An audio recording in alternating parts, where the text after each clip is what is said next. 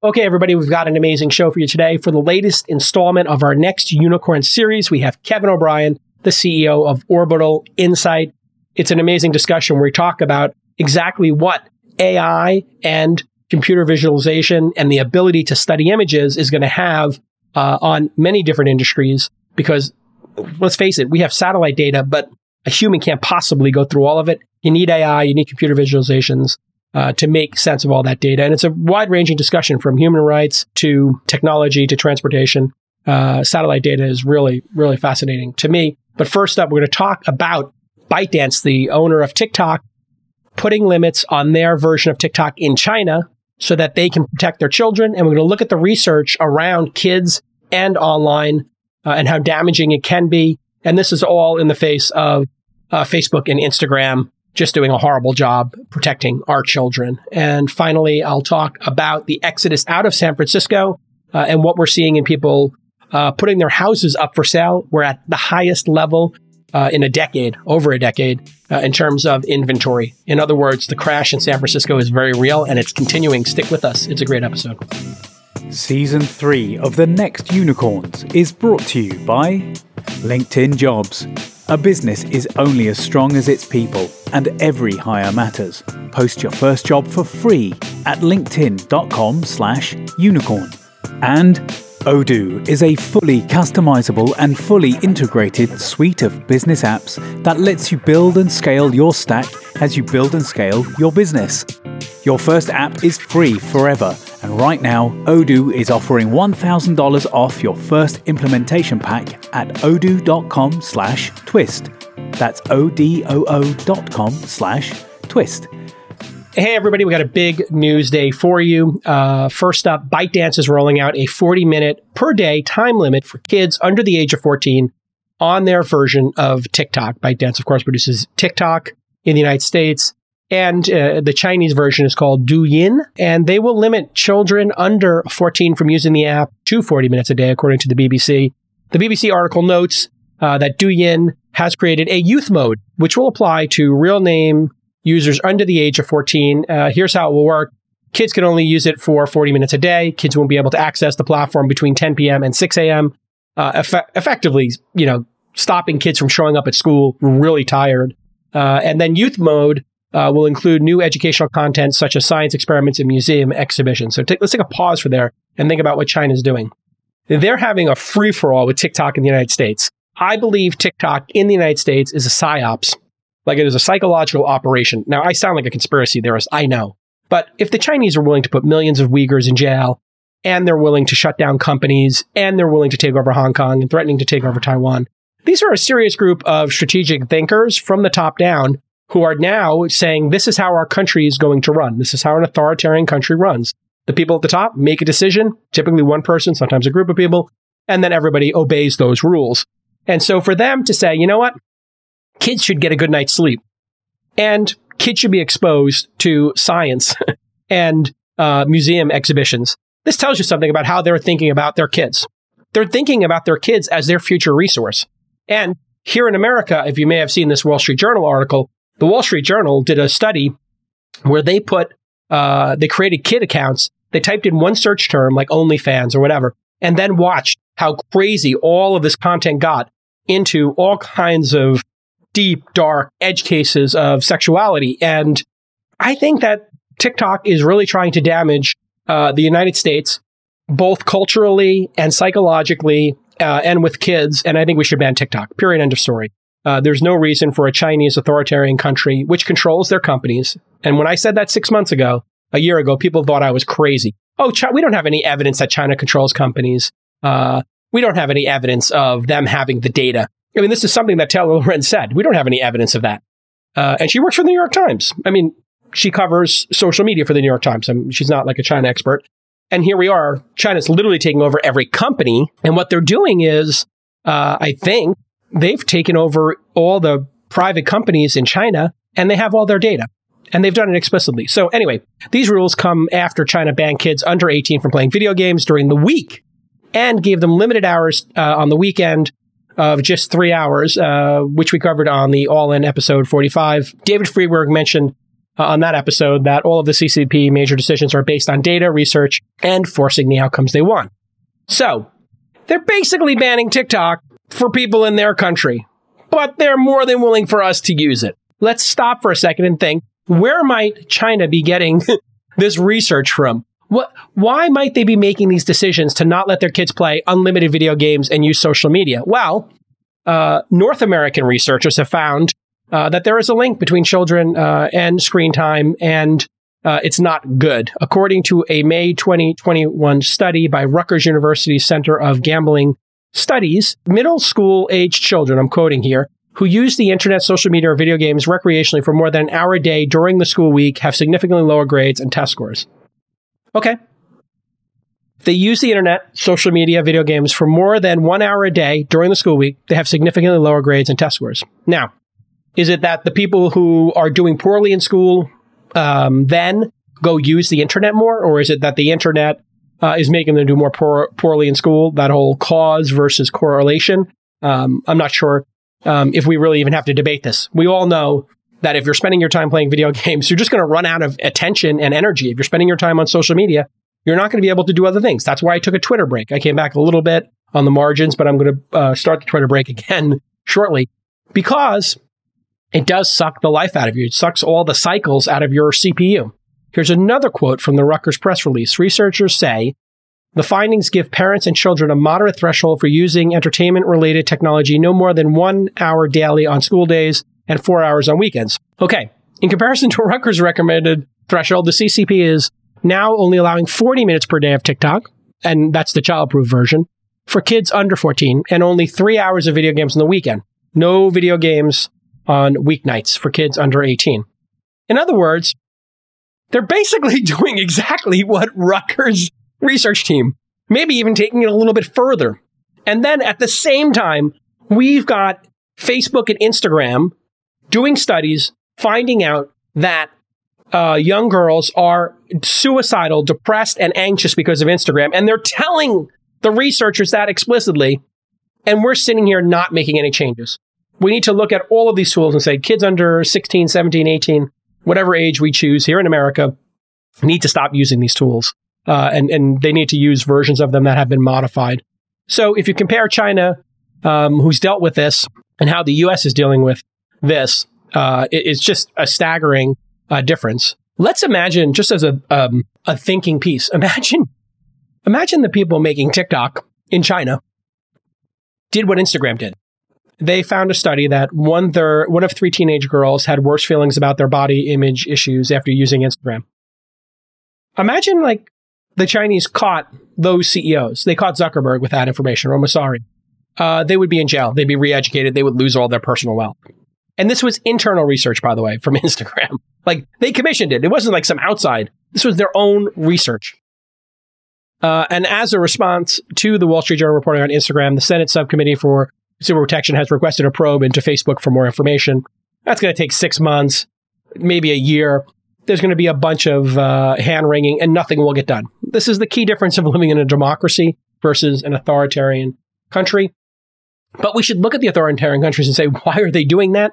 I believe the reason they're doing it, because they want to have their next generation be more effective than our next generation at technology, their careers, the companies they build, the military they build. It's really that simple, folks. Now, another study that is worth noting: in July of 2019, the University of Montreal published a study that measured the impact of 4 different types of screen time on self-esteem and depression in over 3,800 adolescents. The 4 types of screen time: social media, video games, television, computer usage. The study found that lower levels of self-esteem were associated with more severe symptoms of depression. Okay, that makes sense. If you feel bad about yourself, you could start feeling depressed. The study also found that increased time spent on social media, watching TV, playing video games, and using the computer all resulted in a decline in self-esteem. You have it right there. I mean, the connections are very clear. This stuff should not be used in a free kind of way. People should not be able to use it unrestricted. Okay, now back to the BBC article. This CCP crackdown on TikTok, Douyin, started back in 2018 when China's regulators started seeking ways to limit children's time online due to rising cases of adolescent nearsightedness. That's fascinating. Too much time on your phone affecting your vision. And according to the BBC article, Douyin and a rival Chinese social media platform began testing, quote, anti-addiction measures. This include testing child locks and experimenting with limiting the amount of time children spent on these platforms, both of which now exist in the Douyin app. Data noted in the BBC article, originally sourced from the agency We Are Social, indicates that Chinese citizens spend over 5 hours a day online, including 2 hours on social media. So I think what we're going to come to is, you remember Apple started tracking your screen time. That was maybe 3 or 4 years ago. And they started giving you reporting. That was to let people know how much time they're spending online and the consumption patterns. Now that we have that, now that we have all this data, now that we see what China is doing, these companies, Facebook specifically, are going to need to take the lead on this. If they are not absolutely held accountable, they are so deranged at Facebook that they were floating the idea of creating Instagram for kids. Like, in the face of everything I've just said, how insane and deranged, selfish and greedy must Zuckerberg, Mosseri, and the whole crew over there be that they would actually have the audacity to suggest kids under 13 be using these tools? That's how selfish, self-centered, and greedy the crew over there is. They're doing it for the money, and it's disgusting, and they should be ashamed of themselves.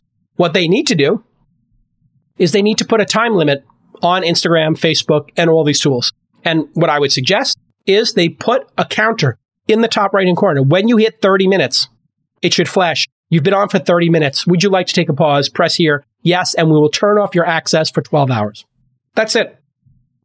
Every 30 minutes on a platform, it just tells you that. And you get to select in and say, yes, don't let me use this for 12 hours, whatever it is. And if somebody is using it for longer than an hour, or maybe 2 hours, and they're in that kid group, yeah, turn it off. And if it's 10 p.m. where they am, sure, turn it off for 8 hours. Why not? I think if you know this is really bad for you, starting to put tools into Instagram, telling people how often they're using it, would be the next logical step. Will you do that, Instagram? If you know that this is affecting young girls in such a harmful way, Mosseri, why don't you agree to put just a simple timer in there that gives people the feedback for how long they're using it? Why wouldn't you do that, Mosseri, if you care so much? Yeah, I don't hear anything. Crickets, right? They will never do it. They're too greedy. Mosseri is too greedy. Zuckerberg is too greedy. It's not enough to be worth tens of billions of dollars. They need to get that extra billion or two. I mean, it literally is about money for them. That's my feeling on it. They can correct me if I'm wrong, but putting proactively, if I read that research and I saw I was having this kind of damage, I would say, you know what? That's it. The new age limit is 2 years older. Whatever. Just start somewhere. If it was 13, I'd make it 15. It was 15, I'd go to 16. Whatever. Because people should have some personal freedom when they're adults. But we're talking about children here. And then, yeah, turn it off. If somebody's 16 years old and they're using it, yeah, it gets turned off at 10 p.m. It gets turned off after X number of hours. And they use it more than 5 hours in a week. It says come back Monday. That's it. What about it, Mosseri? Will you do it? Give us an answer. Somebody asked Mosseri. He's on Twitter. Everybody right now, stop what you're doing. And I think he's at Mosseri. I'm not sure. You can look him up. And everybody ask Mosseri if he'll do that.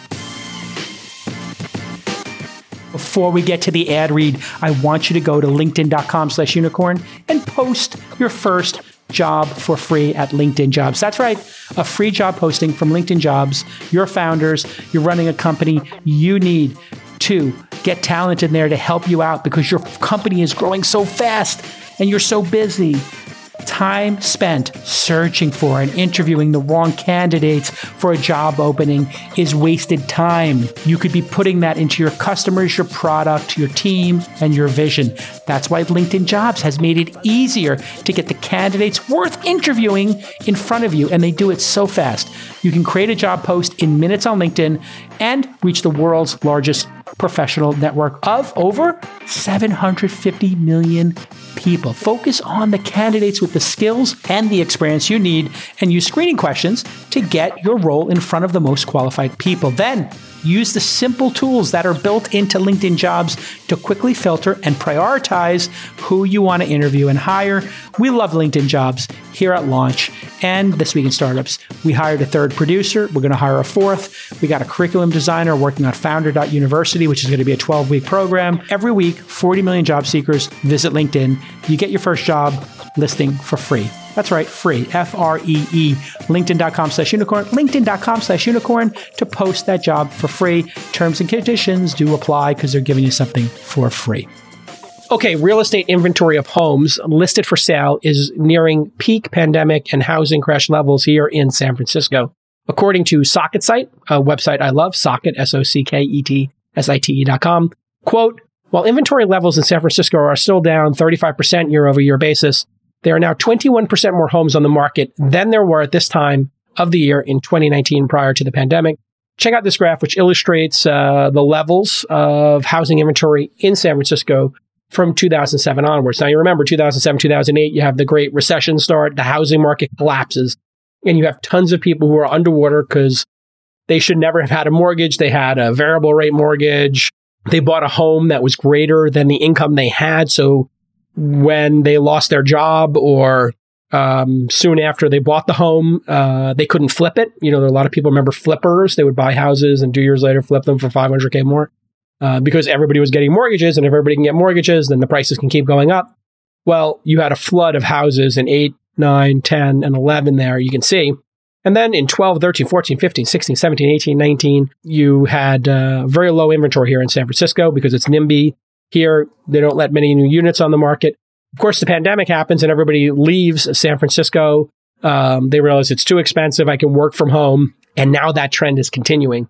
So the inventory is crazy. Now, you also have to take into consideration that a lot of the people who lived in San Francisco were extremely wealthy in the tech industry. And a lot of them, this is completely anecdotal, were holding on to their homes in the Bay Area or in San Francisco. And it's very interesting to watch. A lot of my friends who relocated are now saying, you know what, I'm just not coming back. And that's my thesis of what's happening here, is they kept their homes thinking, I'll wait a year, it's COVID, I can't show the home easily. Now that we have the vaccines and we know how to manage COVID, and you can have open houses. Remember, you couldn't have open houses last year, and it was really hard to sell your home. Now we're seeing this massive amount of inventory. It is truly staggering. Now, this is the most homes on the market in San Francisco in a decade, save for last year, which was the massive pandemic exodus.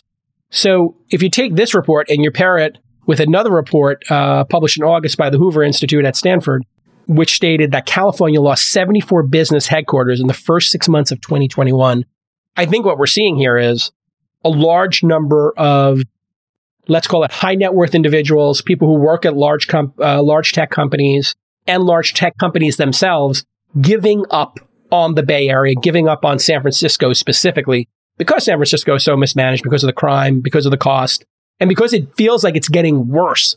Now, if it felt like it was getting better, I think this would not be as acute.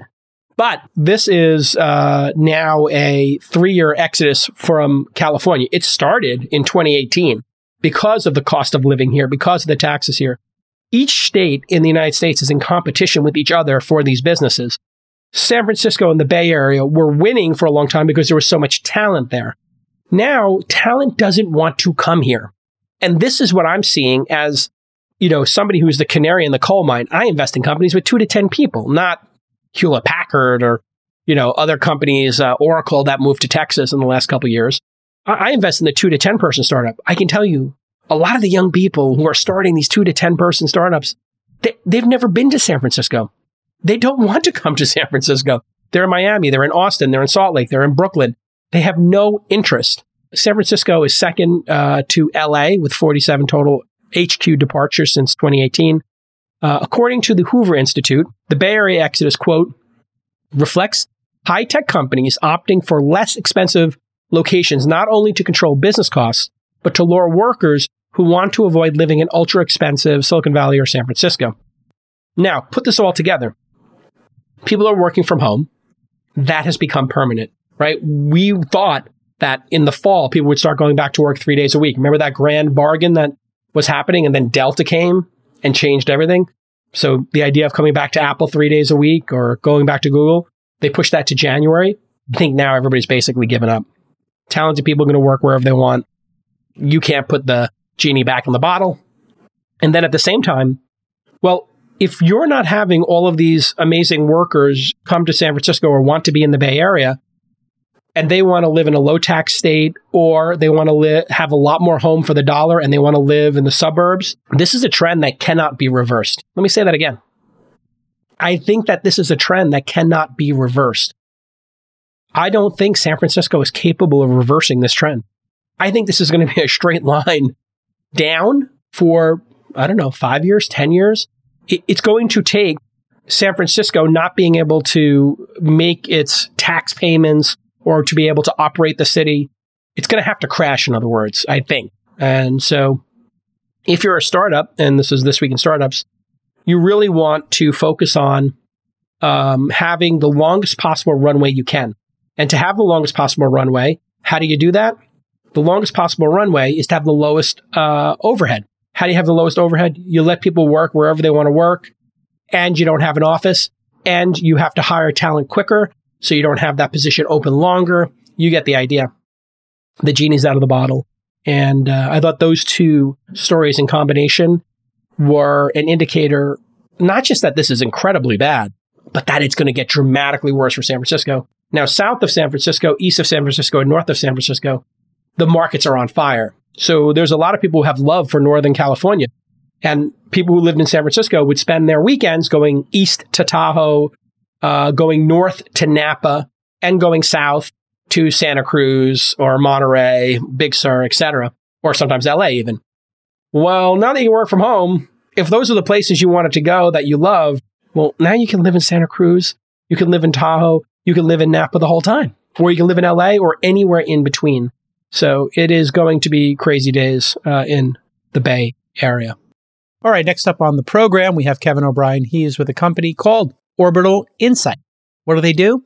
Well, they use satellite data to look at things like foot traffic, military aircrafts, and does all the heavy lifting and analysis of that so people can use that data.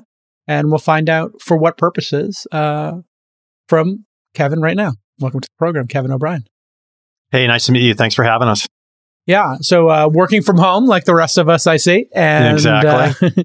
I'm sure you've been doing so throughout the pandemic. Tell us a little bit about the scale of Orbital Insight. How long have, I know you joined as COO and then became CEO last year. Mm-hmm. How long has the company been around, and who are the customers, and what do they pay you for? Sure. So the company's been around for a little over 7 years. It was actually founded by Dr. James Crawford. His nickname is Jimmy in the industry. Jimmy originally got a PhD in AI at University of Texas at Austin, so hook 'em horns. And it was really one of the leading thinkers in terms of leveraging AI for different types of applications. He started by working at NASA for a number of years, came out to the Bay Area actually to run autonomy and robotics at NASA AIM Research, and then made his way over to Google. And when he was at Google, he saw a really fascinating development of this growth of the commercialization of space, meaning you have more and more satellite constellations that are being launched. And as someone that worked in the space industry, he said, this is super cool because you're going to be able to image more and more of the planet on a more real-time basis. So you can solve more humanitarian problems, security problems, business problems. But there's a catch. And the catch was human beings can't process all of this data. I mean, it's just an extraordinary amount of content that are being produced by these systems. So the big idea basically was to use AI to take in a lot of this inbound data sources coming from not just satellites, by the way, but from other geospatial sensors and sources, put them up into the cloud, run computer vision, machine learning, data science on them, wrap them into specific analytical packages around not just national security and kind of traditional use cases, but sell them out to an entirely new generation of customers. And that's what really kind of got me excited about the company. And so we've been doing that, as I said, for 7 years. I've been here for about 5. We've got kind of an equal split between traditional kind of public sector customers and an exciting roster of commercial clients all over the world. So do you operate the satellites as well, or do you buy the data sets from, a number of different satellite operators, and then you focus on doing that analysis and AI on the images? Yeah, Jason, we're very proud to claim the biggest piece of hardware that we own are Mac laptops. We've got a couple of GPU farms that we've been setting up to reduce our AWS costs. But no, we basically work with a lot of the constellation owners. And we've gone to them and said, look, you're producing really fabulous content, and there's still going to be a very large market for satellite imagery. But why don't we talk about opening up secondary or tertiary revenue streams for you? And we didn't buy all of their data. We gave them some small kind of minimums, but we basically got access to very, very large libraries of current and historical satellite imagery. And so you've got this big liquidity base that we built up. And then you hand that off to your engineers and say, here, go work on identifying different types of objects or different types of change detection using computer vision and other aspects of AI. And then we're going to package that. We're going to go sell that to our customers. And then on the back end, when we sell that, we'll pay you a royalty. So think of kind of a iTunes type of model. So it enables you to do two things. One is to get really large amounts of content to train algorithms on. And that's one of the big things, because you couldn't start this business by buying all of that content outright. It simply wouldn't work. And then once you have that liquidity base, you can innovate and you can develop new types of insights, and then you just sell that as a subscription. So if I were understanding that correctly, they give you the entire corpus. You look at it and say, hey, these are, I don't know, container ships. And here they are all around the world. And now we have 20 years worth of data and we have all these images.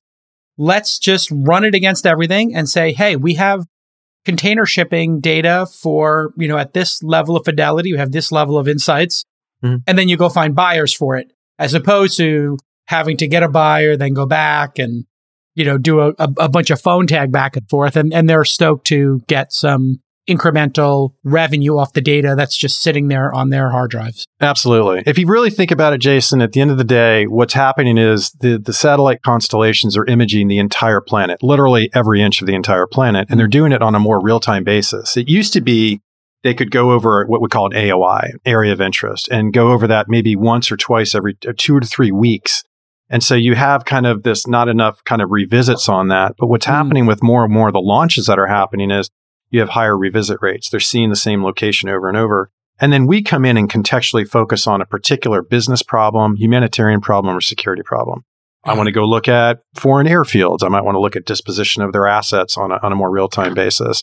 I might want to look deeper into my supply chain for any type of disruption. And the power of what we're doing is you can do it in virtual real time. You don't need to wait 2 or 3 weeks or 2 months to get an insight with these new types of sensors and the analytics that we develop. What is the state of the fidelity of images today? Can you see down to a person's face like we might see on a TV show like 24 or Homeland, where, I think sometimes people get confused between what a drone can do at, 40, 50,000 feet, 30,000 feet, whatever it's at, versus what satellites can do. But what are the satellites you have access to? What can they see just in terms of layman's terms? You can't. It's great for television, but there are international regulations around commercial satellites of down to the granularity of what can actually be produced. So that's some of the highest resolutions around 50 centimeter resolution.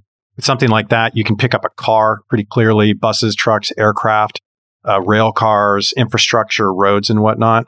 And so we've leveraged a number of those constellations. They have more medium resolution, it's a bit fuzzier, but it's got a bigger footprint. It can be used for things like land use classification.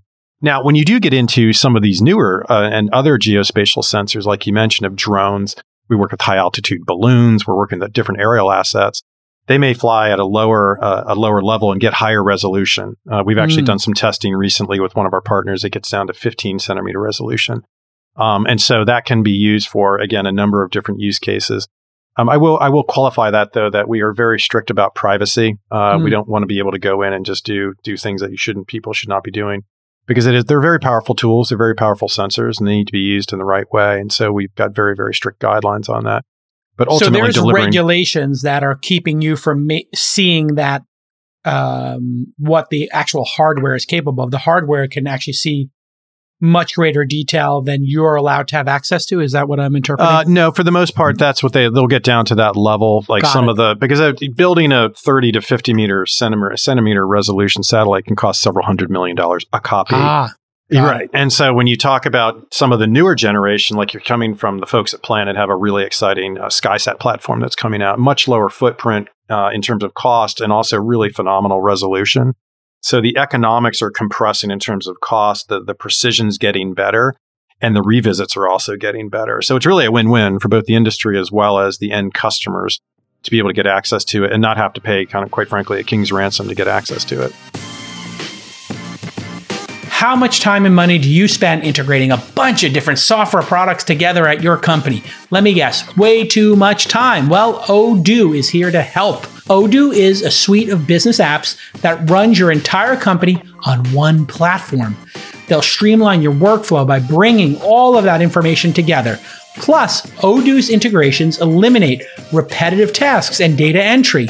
If you only need 2 or 3 apps to optimize your workflow, that's all you pay for.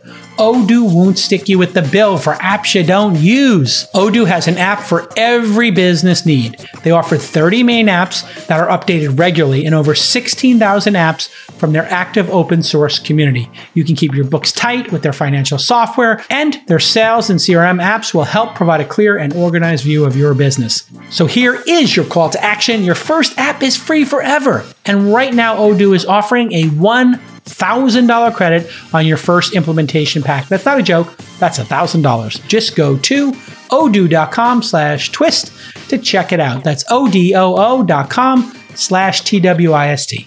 Now, when private companies have access to, let's say, scanning an authoritarian or communist country, there's no international law stopping them from doing so. So Planet Labs throws up a bunch of satellites. They can look at China. They can look at Saudi Arabia. They can look at North Korea. There's no laws against that. You're up in space, and there are certain restrictions. I don't know the specifics right offhand. I know there's some restrictions about the state of Israel. There's some restrictions there. There are restrictions about imaging for deployed U.S. forces. And so the constellation owners have to follow those. And so there are some minimal restrictions on that. But yeah, I mean, basically, if you're going over certain territories across Africa or the Middle East or Asia or North America, for that matter, they're being imaged. And so it's basically all of that imagery that's coming down is both the beauty and a little bit of the beast of how do you consume it. And that's where we come in to say, hey, let's let our software help process a lot of that and be able to get you to these insights faster. Now, when you're collecting these insights, you're doing it with a thesis. You're saying, okay, we're going to look at this region. We're going to look at troop deployments, airfields, whatever the examples we were discussing. Has anybody ever looked at the data set and said, let's just look for anomalies? In other words, here's Antarctica. We know nothing happens here. And let's just look for something that shouldn't belong here. Yep. And then surface them. And if we have done that, what have we discovered during that process? There's commercial applications we can talk about. There's humanitarian. We're actually doing some really exciting work with CBP, a part of DHS, basically rescuing people on the southern border and finding activity in an area where we haven't seen it before and sending someone there to go rescue an actual individual, which we feel really good about. Oh, wow. Yeah. Wait, so just to be clear about that, on our southern border here in the United States, Department of Homeland Security is watching. People are making that border crossing. It's incredibly dangerous. We have satellites going over there, and we can tell them, hey, look, there's a group of people, crossing the border at this location that you may not be aware of. Generally, we're trying to avoid tracking people per se. We're trying to do things like object detection, change detection. Got it. Quite honestly, people kind of focus on folks coming over the border. The really ugly thing that's happening is a lot of people are dying each summer due to exposure, that they're making this long trek across the Arizona desert, and many of them don't make it. And so if there's a way that we can help with the rescue of those individuals, we're all in to do that. Of course. There's a lot of illicit drug activity going on as well, which is just bad for everybody, except the drug dealers, of course. Yeah. And so we basically approached this saying, with the previous presidential administration had said, hey, why don't we build this large, physical wall? And we put politics aside, but I looked at it and said, hold it, why don't we use advanced geospatial technology, save the government about $6 billion, and basically use kind of a digital, we call it geospatial search and rescue, to monitor certain areas across that border using environmentally friendly technology that's really easy to use as well. And so when we think about that, maybe satellites would be secondary to putting up balloons or putting up drones. What is the state of the balloon technology? We hear about that. I don't think many of us see it. Is that occurring on some regular basis? And if you put up a balloon, what does it look like? What's the footprint of it? And what is the aperture? Does it cover 100 miles, 1,000 miles? It really depends upon the package. The Google folks had been developing Loon. They actually shut Loon down last year. We were sad to see that because it was a really phenomenal package that you could basically put on different sensors onto it. Super low cost compared even to a satellite, quite honestly. Right. You can direct where you actually want to visit or monitor in that particular case. So it's very targeted. It's not just to say, hey, cover 1,500 miles, but it's like, no, cover 15 miles right here. And then be able to get that insight down to decision makers faster. So there's some that have been more successful than others. We've done some work with this customer where they're doing launches out of the back of a pickup truck. Wow. And so it's really cool to see it. But our ultimate focus is look at the sensors, look at the technology, but ultimately, like, how do we deliver a better impact for that customer at the end of the day? Is it a sheriff's deputy down there? Is it a DHS agent or CBP agent to protect life and use assets more efficiently? Has anybody thought about, we talked about the wall and what it would cost to build an entire wall and how people can use things like ladders and ropes to thwart walls historically? Like, we've been through this before. With castles and whatnot. Yeah. Maginot Line. Here we go again. Yeah, exactly. Like, walls. How do we overcome these? All right. Anybody got an idea? Exactly. It's like watch Lord of the Rings. You can see lots of different ways to scale a wall. But setting up a series of drones or balloons permanently or semi-permanently, whether it was quadcopters, military drones, balloons, literally in my mind, I'm just thinking of like a series of tethered balloons across the border. How many balloons would it take and what would that cost be? Has anybody ever considered that kind of a proposal of creating entire... That's how we actually, it's actually how we started this entire process. I called one of my folks in the DC office the day after Christmas and I was watching all the news and saying, hey, we're going to build a physical border wall. I'm like, this is nuts. So we put together a 2-page summary document. We sent it up to, I think, Speaker Pelosi's office and said, hey, we think there's a better way to do this, low cost, higher impact, and you can get it out to the field much, much quicker. And that was less than 3 years ago. And that's one of our main customers here because they looked at it and said, this isn't science fiction. This is very real. And that's when you think about what we do as a company, it's not just to, like I said, work with satellite providers, but it's working with different geospatial sensors, tie them together or fuse them together into kind of a more cohesive kind of view of what's happening on the ground, make it easier to use, process it, and deliver to customers as fast as possible. And like I said, save lives, save equipment. How many balloons would it have taken, do you think? I don't know exactly about balloons. We started with our partners at Airbus, and we've been looking at using some of their sensors that are under development. They have a thing called a HAPS program. It's high altitude solar powered drone. It's really phenomenal in its development capability. You could fly for 2 to 3 months. No carbon footprint because it's all solar powered, and basically build that across the entire U.S. southern border.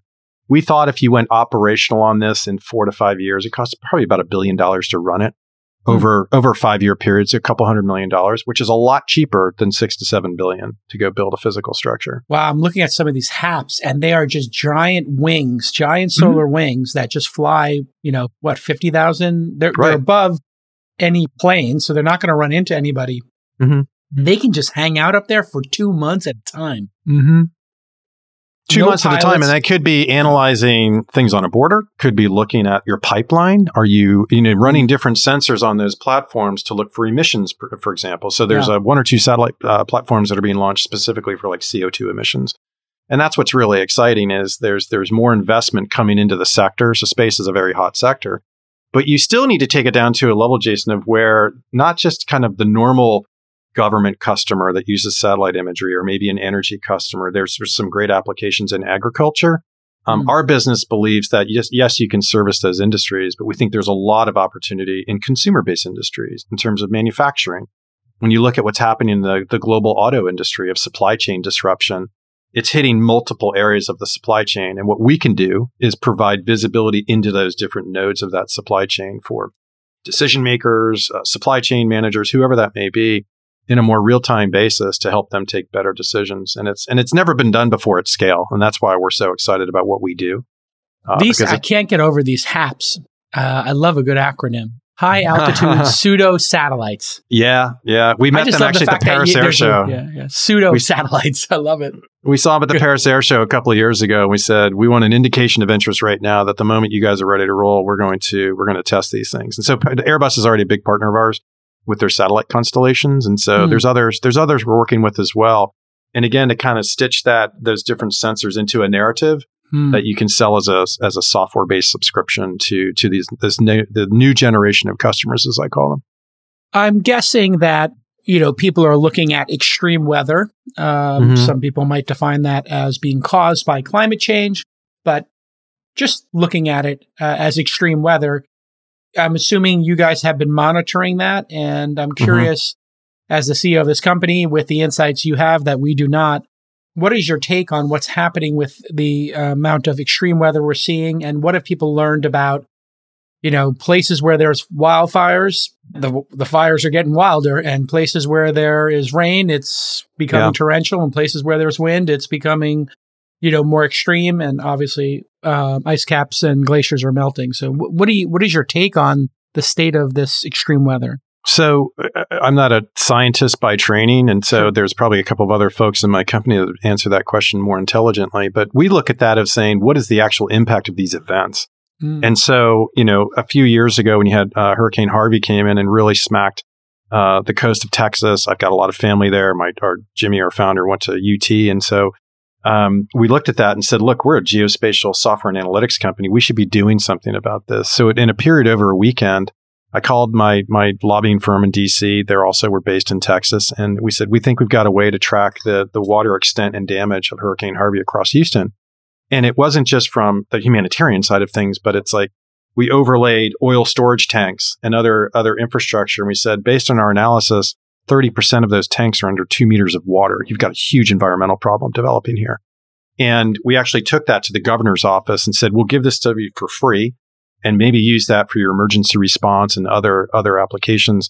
We've done some work supporting CAL FIRE. Unfortunately, it's really close to where you and I live, up in Northern California and Oregon and other parts of the West Coast, looking at the movement of fire, not just using satellites, by the way. We've also done anonymized kind of geolocation tracking of groups of these mobile devices to look at what's the impact of these events. Is the disruption to these events permanent? Do you see people leaving areas and not coming back? What's the impact of the economy and the infrastructure? We actually did some work with the governor's office in California at the early stages of COVID with people being compliant with shelter in place. And so when you said the beaches down in Southern California that people were violating some of those shelter in place, we're actually helping kind of track that to say, hey, you've got a problem here, or you've got a problem in this part of California. So we did some of that work with Google and some others. So unfortunately, it's a developing area. I don't want to call it a line of business, but it's evolving rapidly. If you and I said 5 years ago, when we had some really bad fires here, that this would have been happening 5 years to today, we probably would have said that's not going to happen, but it is. And it's probably going to happen next 5 or 10 years on top of that. So we wanted to lean into that. And it's a big humanitarian piece as part of our mission as a company of how do we develop the technology, take all the really smart engineers we have in the company and develop solutions, ideally solutions that you can put into the hands of folks that are either fighting these issues, whether they're firefighters or first responders or policymakers, and say, this is what we see kind of on a long-term basis. And the beauty with some of the access of all that content that I mentioned, we have like 25 years of history. So you can go back into time and say, what's changed over the past 5 or 10 years due to either economic or infrastructure development or kind of the environmental impact as well, to help people take better decisions on a go-forward basis. Could be deployment of relief funds, deployment of development funds, really thinking about where you should build and not build. And so it's like I said, it's an evolving issue, and we'll be at the forefront of that as well. I'm really interested in the humanitarian stuff because having watched the Uyghurs in China and the internment camps, a lot of our information came from satellite images. I wonder if you were part of that, or you can speak to what you're able to tell about, remote regions where maybe humanitarian crises are going on. Yeah, we've done quite a bit of work. We don't like to get into too much detail of the stuff that we've done in that part of the world, but we've definitely, our engineers and computer vision engineers have gone in and done some research on that. And you look at things like building change detection, and like, why are there new buildings being built around a prison camp? That's kind of weird. Yeah. Why is there growth of buildings around areas that they're doing cotton development? So, I mean, that area, by the way, I think it's something like 70% of the cotton coming out of China comes from that area. I mean, yeah. It's a humanitarian problem. It's a business problem. It's an environmental problem. And so it's a political problem. Huge. Yeah. At the end of the day, some of this stuff is not the right thing to do. And we're not trying to take a political position on something. We're trying to basically leverage our technology to help people do the right thing. Like we said, what's happening on into the earth. I told a story to a colleague the other day when I was actually interviewing at Orbital 5 years ago. They came in and said, we work with the World Bank and the World Resources Institute to map poverty. And I'm like, how in the heck do you map poverty using geospatial sensors? And so they were tracking activity in Sri Lanka that you could go over a village and you do things like, are there any new roads? Have we seen growth of their crops? Are there new buildings? I.e., did people build houses? Do you see more cars and trucks there? Or do you see less?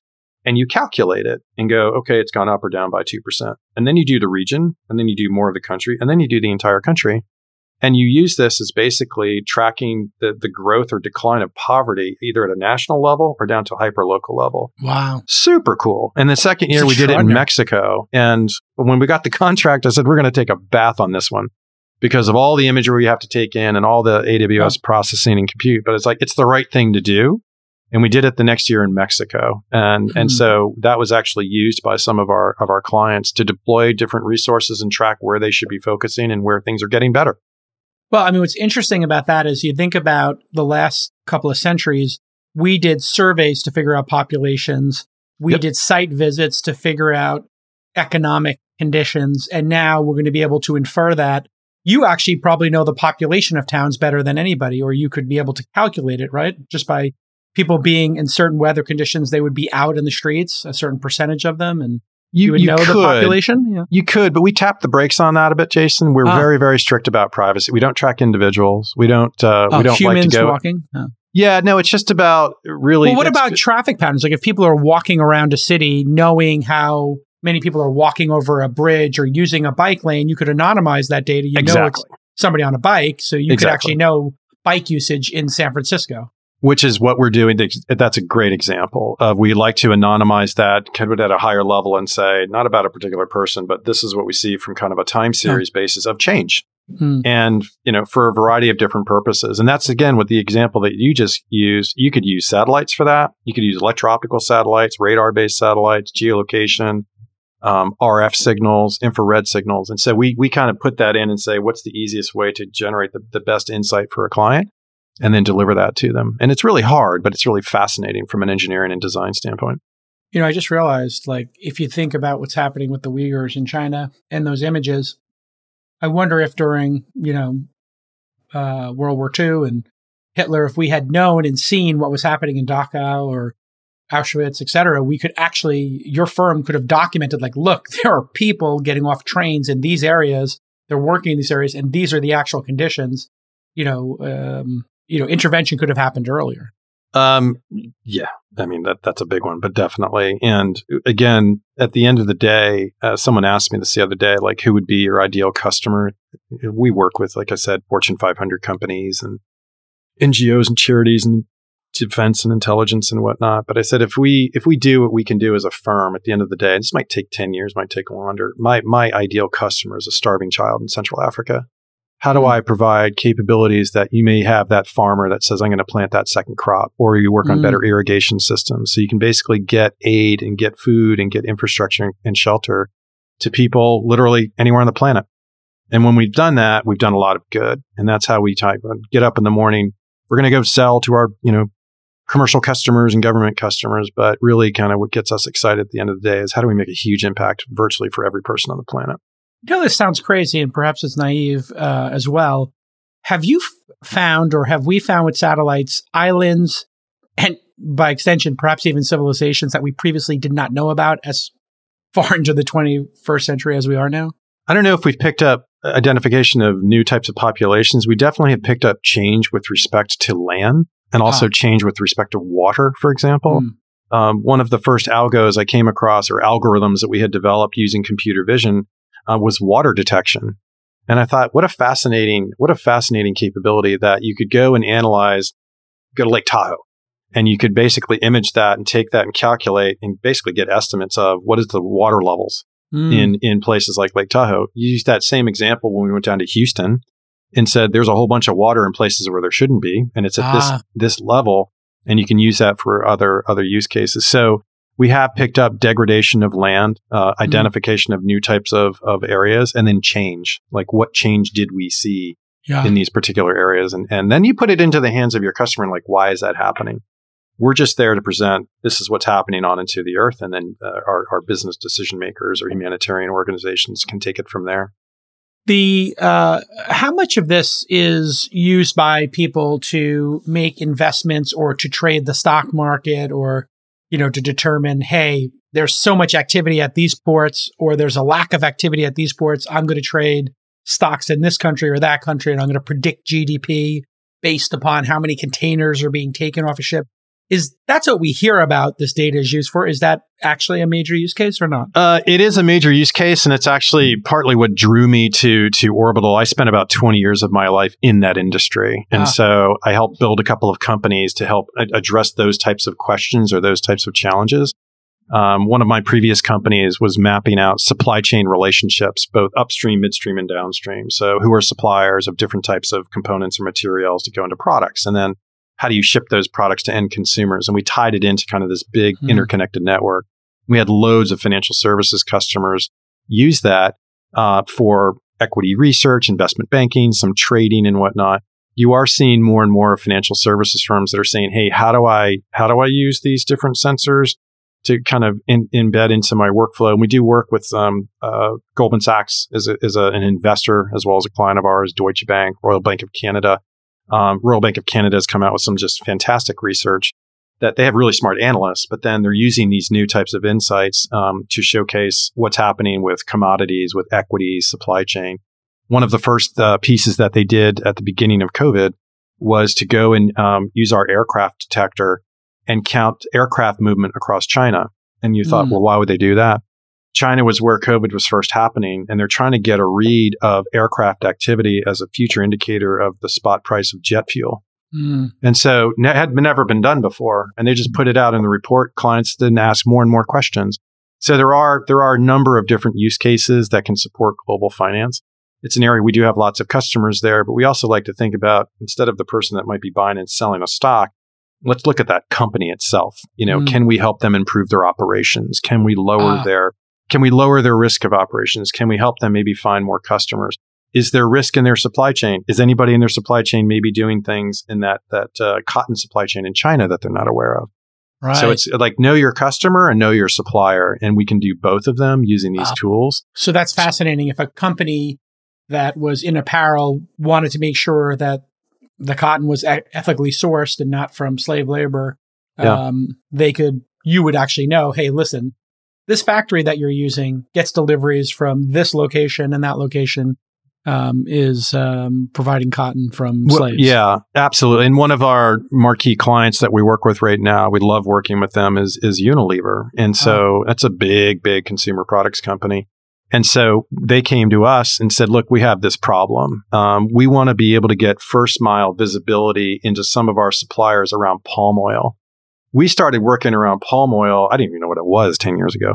But they came to us and said the first customer was actually the World Resources Institute that wanted to track deforestation. And one of the biggest contributors to deforestation historically has been palm oil production, palm plants.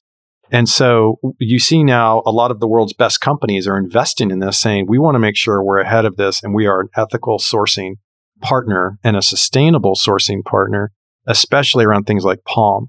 And so we work with them, develop using our technology and our algorithms to help with that first mile, that when people are collecting palm fruit and then they're delivering that to a Unilever facility, is it certified sustainable? Because they want to make sure they're doing the right thing. The upside for the environment is just exactly that people are operating in a sustainable way. The upside also for folks like Unilever and others is that you can go to a demographic, like a millennial demographic, that has research has shown, I think Accenture did this in MIT, saying that millennials will spend 2.5% to 9% more of their disposable income if you can showcase that your products are sustainable, that you're doing the right thing. And how do you know reasonably that it is sustainable? Kind of hard to know. We're making it easier. We're making it easier. And so you could do it with palm, you can go into soy, you can go to cocoa, cotton, and other things. And so these are some current use cases that we're supporting, and then also some future use cases as well, using these new capabilities that we're developing. Yeah, it's absolutely fantastic. And this stuff is not available to the general public, but At what level do companies start engaging in something like this? What would be the minimum ticket price? Is this like the minimum is $250,000 or $1 million to actually fire something like this up? We generally start anywhere from like 25 to 35K with a customer. Yeah. Oh, wow. We like to grow them to kind of low to mid six-figure customers. We have some 7-figure customers as well. But as I call it, let's go hit singles and doubles with some of the world's leading companies in consumer, in automotive and distribution and materials and petrochemicals, and as well as in supply chain, and then grow them. Showcase what you can do step by step, deliver value, deliver efficacy, deliver impact, and then just grow those accounts. And that's a great way to build a business, and that's what we're doing here. Well, listen, it's absolutely fascinating. Thanks for sharing it with us. And continued success. You're Awesome. hiring for some positions now, I understand? Yes. Engineering, solutions engineering, core engineering, anything around engineering, especially in computer vision, data science. We've got, I think, the best team in the world, and we want to continue to build on top of that. And then basically smart people that want to just make the world a better place. We'd love to talk to them. All right. Just type in Orbital Insight jobs into Google, and you'll see the LinkedIn page with all of their job listings. They're hiring a lot. It looks like they have 86 jobs open right now. So Yes. Continued success, and we'll see you all next time on This Week in Startups. Bye-bye.